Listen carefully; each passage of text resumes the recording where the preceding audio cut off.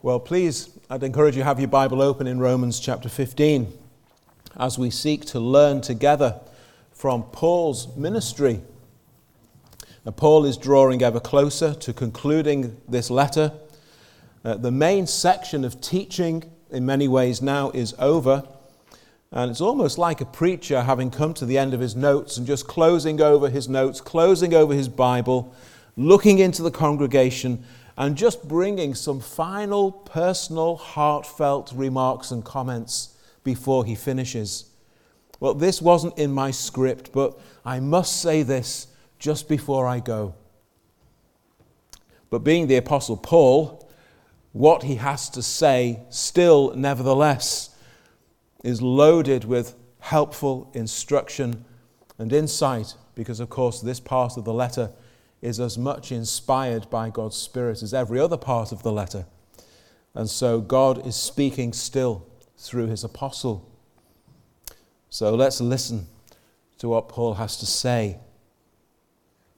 And first of all, he assures us that everything he does is with the aim of building up Christ's church. This is verses 14 to 16. I'm confident concerning you, my brethren, that you also are full of goodness, filled with all knowledge, able to admonish one another. Nevertheless, I have written more boldly to you on some points, as reminding you, because of the grace given to me by God, that I might be a minister of Jesus Christ to the Gentiles, ministering the gospel of God, that the offering of the Gentiles might be acceptable, sanctified by the Holy Spirit. The first thing we notice here is that Paul affirms some of the strengths that ought to be seen in any and every local church. The issues we've seen him address with them from the start of chapter 14, that they're not really a word of rebuke to them, that they are much in need of, but rather a word of help and encouragement and counsel with respect to the kinds of issues that all churches will always be grappling with. He wasn't trying to suggest that they were ignorant of these things. He says in verse 15, I've been reminding you. And he writes boldly about certain things because he wants to encourage them to continue to press on in the right way, which they do already know. There's a lot of that needed in preaching, that you continue to press on in the right way, in the things you already know. Because you and I, we are prone to want to devise our own way of doing things. Often because of pride. I like to be wise in my own opinion. I think far more of my wisdom than your wisdom. Isn't that in our hearts sometimes? But of course that can lead us up all kinds of blind alleyways. It can lead us into error. No, says the apostle, stick with what you've been taught. Keep to those things that you already know of the truth, as I've been reminding you. Paul knows that the way Christ's church is built up is not by trying to be continually moving on to new things, but remaining faithful in what you've already been taught, remaining faithful in the unchanging truths of the gospel and of God's word. And he commends them in verse 14 for those things which are good to see in any local church. They're full of goodness. Well, that's one of part of the fruit of the Holy Spirit, isn't it, that Paul writes in the New Testament, in the life of a Christian. Being godly, being Christ-like, being filled with grace. After all, it was Jesus who said, only God is good. So for a Christian or a church to be described as being full of goodness, well, that has to be by growing up in the things of God himself. Godliness in his people and amongst his church. And so to be gracious and merciful and kind and gentle and long-suffering as God is. and firm in the truth as God is. The exercise, the active exercise of graces which make for healthy spiritual life and growth and for a healthy spiritual church full of goodness. They have knowledge, he says. Well, here he can only be referring to the knowledge of God's truth, the knowledge of the gospel, the knowledge of Christ. That's the only kind of knowledge that Paul is interested in, that we should know God and his word and the gospel and Christ. In the Roman church, there is depth and maturity regarding such things. And with all of this well established amongst them, they are in a position to be able to admonish one another. And that is a healthy thing to find in a local church, that the believers there are able not only to give admonishment, but they have the heart to receive it as well.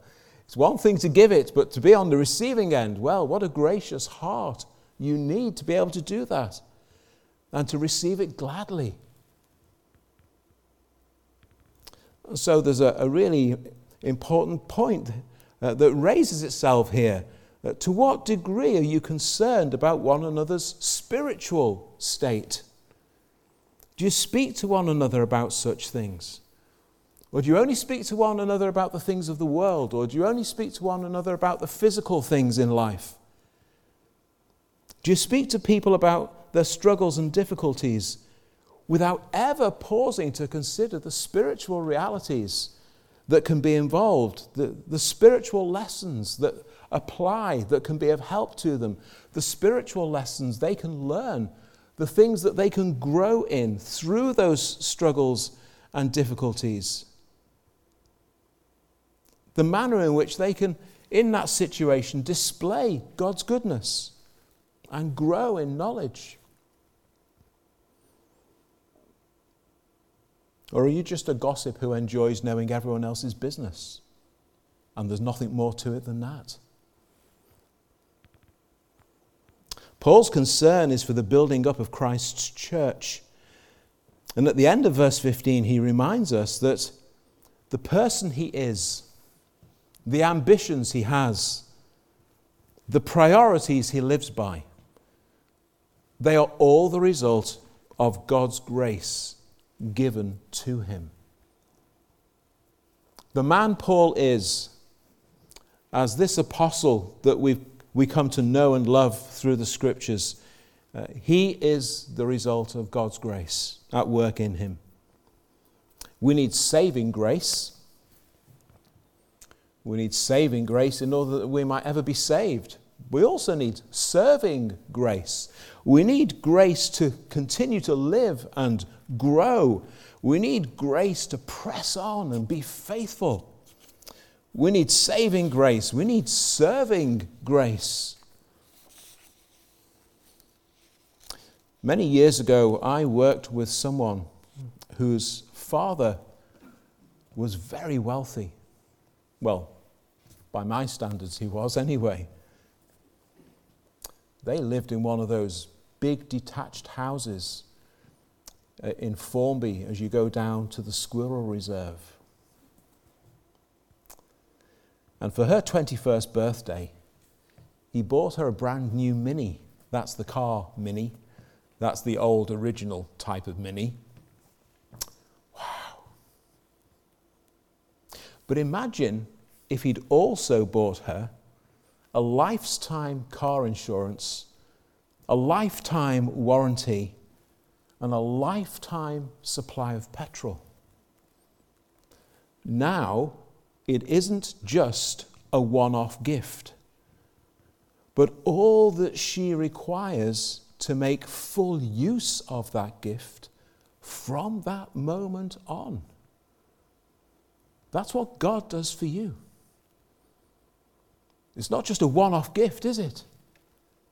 It's not just grace to be saved, as glorious and wonderful as that is, but he also gives the grace to press on.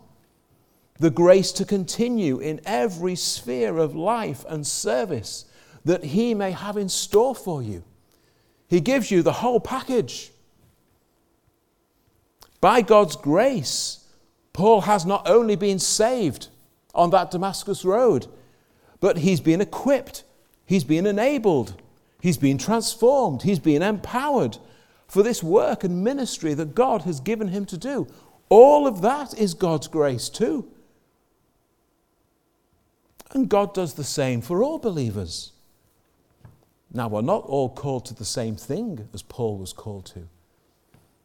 But we all need that grace that Paul was given, whatever our calling is. Now, of course, Paul's particular calling has been as a minister and apostle of Jesus Christ to the Gentiles, to the Gentile world, preaching, ministering the gospel of God. And the Greek word that Paul uses, which we have as minister, actually is an allusion to the work of a priest in the temple. And so what Paul is trying to picture here is that the Gentiles to whom he preaches and those who actually come to faith, they are as his offering to God. He lifts them before the throne of grace that they, justified and sanctified by Christ, may be his acceptable offering to God. They are the fruit of his service to God. He rejoices in the thought of all of those who've come to saving faith in Christ through his ministry in eternity, praising the Lord. Now, of course, Old Testament sacrifices that the Old Testament priests used to have to deal with, they could only deal with those things that were specified by God, and they had to be without spot and blemish. And so Paul also longs to see these believers justified, sanctified, consecrated to God, lives fully transformed by God's grace and power, lives given over to the worship and service of the Lord. That all of this is God's doing, can only be God's doing. All of it the result of God's grace. And verse 16, the work of the Holy Spirit. God has done this. And this is the kind of the picture that Paul uses of himself as a minister of Christ. This is my service to God.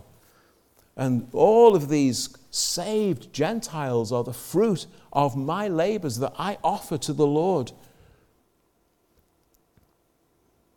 And note finally in this first section that all of this is the ministry of the gospel.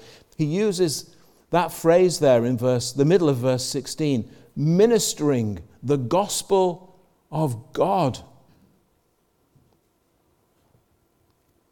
Now, ministering the gospel of Christ isn't just about evangelizing unbelievers. It isn't just about standing and proclaiming the gospel, although it obviously is that.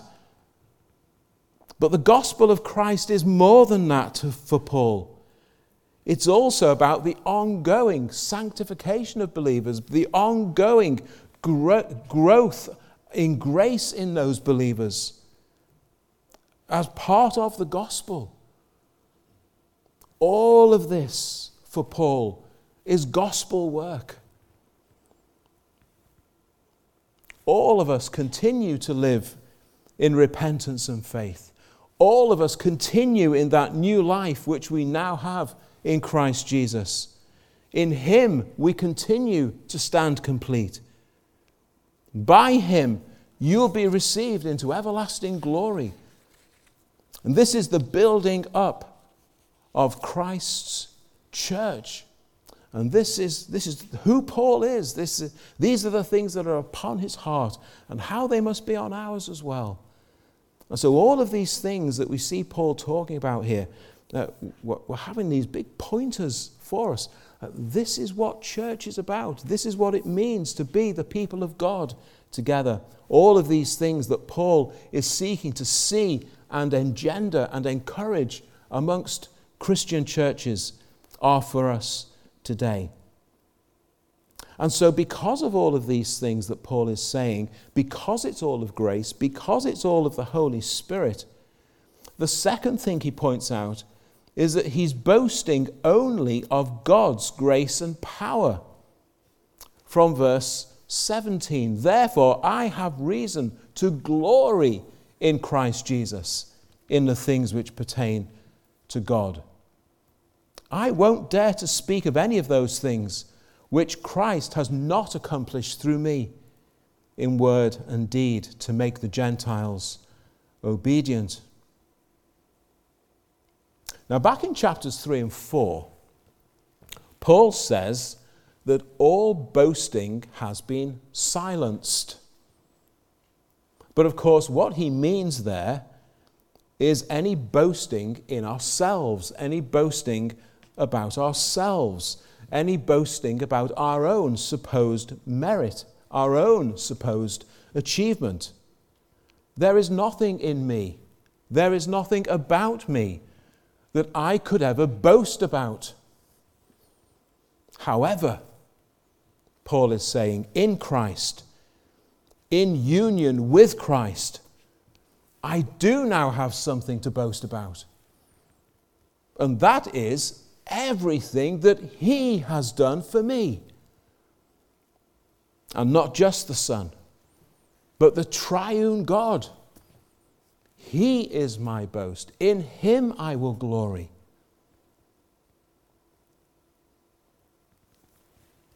There are many things about me, says Paul in verse 18, which the old me would have boasted about, but none of those things are of Christ. And so I would never dare to mention any of those things. He puts it in the negative sense there. I will not boast of those things if they are only of me and they are not the accomplishment of Christ. I will not boast in things unless they are what Christ has done in me. Putting it in the positive. I will only boast of those things which are of Christ.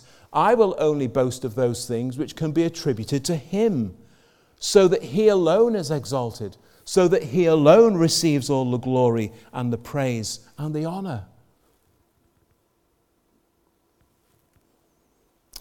You've seen, I'm sure, all these lines of people filing past the coffin of the Queen. Imagine Westminster Hall is Paul's life.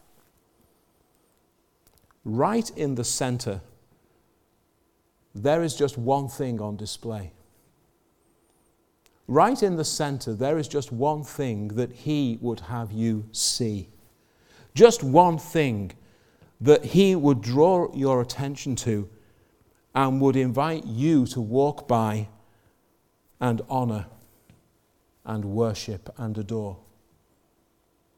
And that's the Lord Jesus Christ and everything that he has done in his life.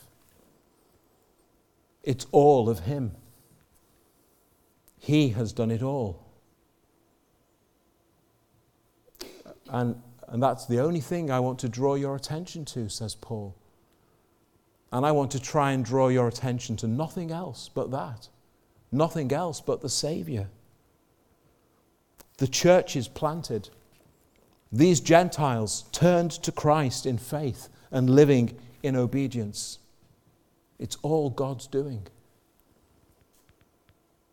Now, as an apostle, Paul he's been given special and unique spiritual gifts. Just as Jesus had done, the apostle Paul can heal the sick. Just as Jesus had done, the apostle Paul can even raise the dead. We had one of those stories with our children just the other week. The apostle Paul has been given the ability to speak in foreign languages that he'd never previously learned, as clever as he was, so that men and women of other nations can hear from his lips the gospel being taught and explained in their own tongue. All of these miracles act as signs to confirm and to authenticate his ministry, just as they authenticated the true identity of the Lord Jesus as the Messiah. And the people would look upon these things as wonders, like when we considered this morning that he was bitten by a viper and it had no impact on his body whatsoever. What a wonder! But these wonders, as they are seen by everybody else, they are intended to make them realize that only God can be at work here. He is the only possible explanation. They are indeed the power of the Spirit of God, as he says there in verse 19. And so it's been by this enabling that he has traveled so widely preaching the gospel of Christ. And Paul there in verse 19, he talks about from Jerusalem round to Illyricum. That's his way of referring to all the places he has been. That's kind of Jerusalem, the starting point, and Illyricum, the furthest place he ever got to.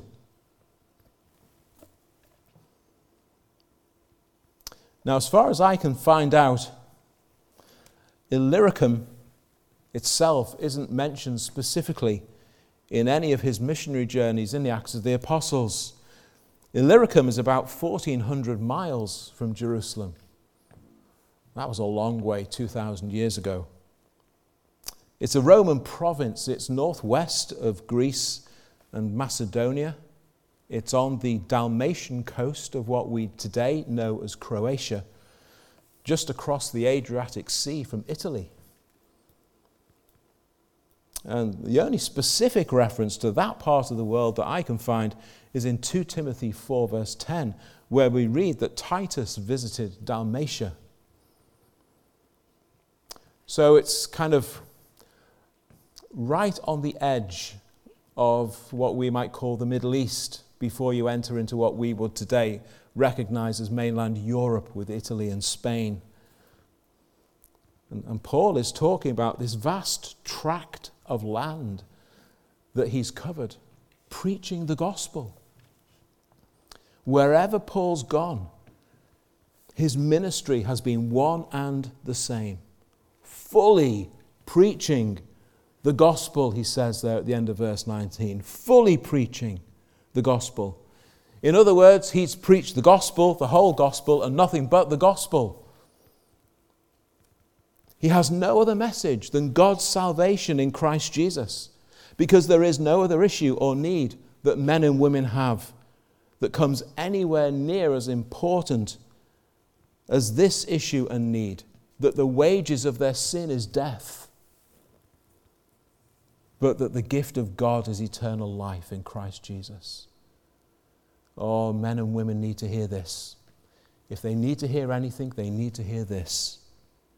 That Christ died for our sins, that he was buried, that he was raised again the third day, according to the Scriptures. Whether you're a resident in Jerusalem, whether you're in Illyricum, or whether you're at any point across those 1,400 miles in between, this is the message you need. This is the Savior you need. And this has been Paul's whole life. Of all the topics that you or anyone else may wish to talk about, we need to be talking about this one. Because this one determines where and in what manner they will spend eternity.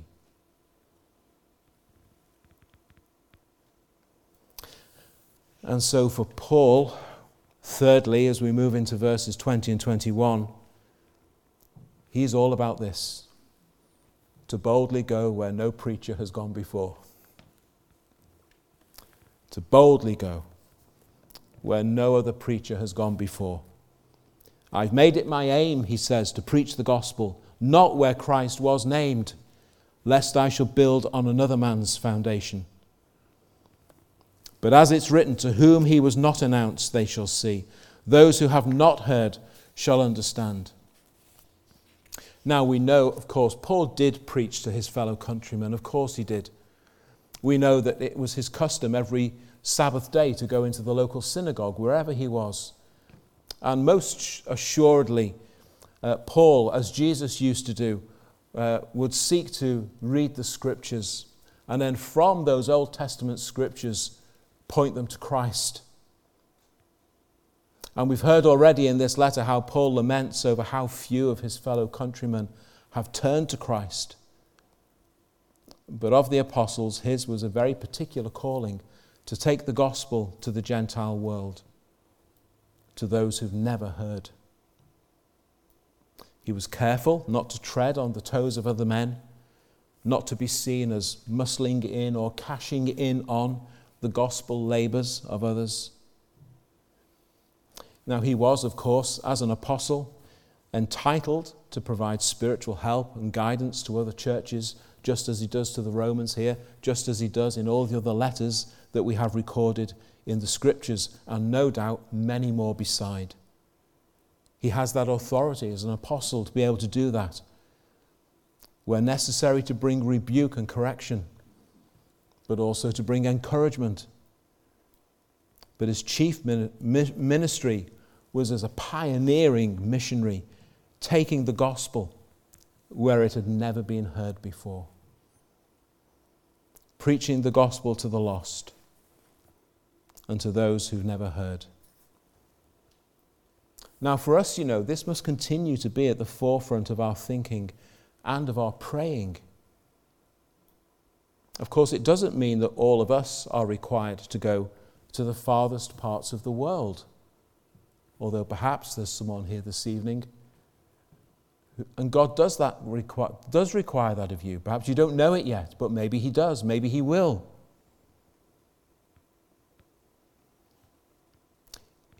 It's actually the case that most believers are called to stay exactly where they are and to be a witness right where you are. Because, of course, even staying right where you are, you will, in all kinds of ways, still come into contact with people who've never heard, won't you? You'll make new friends at school, at uni, at work. New neighbours. Either you'll move and become a new neighbour to them, or they'll move and become a new neighbour to you. So many of them, they've never heard. People invited to meetings at church. Those who find us on the internet and simply turn up. Households contacted through door to door or through the children's work. And they've never heard. Opportunities for gospel witness on beach missions through open airs and such like. The total stranger who you strike up a conversation with on the bus. And they've never heard. And they're right on your doorstep. They're right where you are. Again and again, we all come face to face with those who've never heard. And it needs to be our aim, like Paul, to share with them the gospel of Christ. For the most part, it doesn't require you to be in full-time ministry. All still have this role to play. But at the same time, we do acknowledge there still are those far-flung places, those far-flung peoples who still have never heard. And some still do need to be ready to give up all that they have here and to pack up their bags and go. And so we should be praying for that too, because that still is needed. Perhaps there's someone here and God has an Illyricum for you where you must go. Well, Paul concludes at verse 21 for our time this evening as he quotes from the very end of Isaiah chapter 52. And that's the most poignant moment in Isaiah's prophecy. It's that part where Isaiah is speaking most clearly and directly about the promised Messiah. From verse 7 of Isaiah 52, we read these words: "How beautiful upon the mountain are the feet of him who brings good news, who proclaims peace, who brings glad tidings of good things, who proclaims salvation, who says to Zion, your God reigns. Your watchmen shall lift up their voices. With their voices they shall sing together. For they shall see eye to eye when the Lord brings back Zion. Break forth into joy. Sing together, you waste places of Jerusalem. For the Lord has comforted his people. He has redeemed Jerusalem. The Lord has made bare his holy arm in the eyes of all the nations, and all the ends of the earth shall see the salvation of our God." I'm fairly confident that was a passage that Saul of Tarsus knew quite well. And now, as Paul the Apostle, wow, what wonderful truth he sees there now that he never saw before. And God now is appointing him to do this very thing. And that chapter then concludes with the words quoted in verse 21. "To whom he was not announced, they shall see. Those who have not heard shall understand, because there will be someone who goes and tells them." And of course, then Isaiah goes straight into that famous chapter 53, the man of sorrows who will suffer and die for our sins. This fulfilling of Isaiah's prophecy is hugely significant to Paul. To know that he's been something of a trailblazer in bringing about that which had long been promised concerning the Lord Jesus Christ. It's always been in the plans and purposes of God to provide salvation for the whole world and not just Israel. And here is Paul now at the figurehead of this great work. To think that even as God inspired Isaiah to write those words, he also had in view Saul of Tarsus.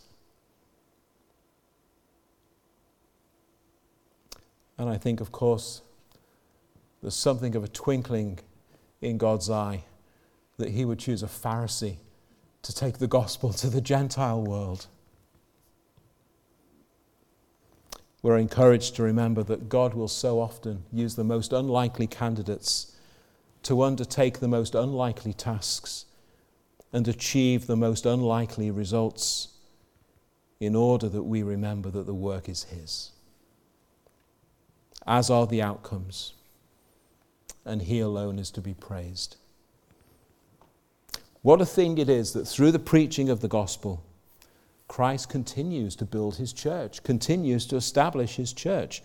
What a privilege for the likes of you and I to follow in the footsteps of a man like Paul, building up Christ's church, boasting only of God's grace and power, ready to find yourself where no Christian has ever spoken of Christ before, to be the first person to tell a man or woman or boy and girl about Jesus. Is there anything greater than that? To tell them of the love that drew salvation's plan. Oh, the love that brought it down to man. Oh, the mighty gulf that God did span at Calvary. Mercy there was great, and grace was free. Pardon there was multiplied to me. There my burdened soul found liberty. At Calvary. And can you say this? Now I've given to Jesus everything. Now I gladly own him as my king. Now my raptured soul can only sing of Calvary. Well, may the Lord be pleased to use each one of us in his royal service. It's still a task unfinished, and we must press on.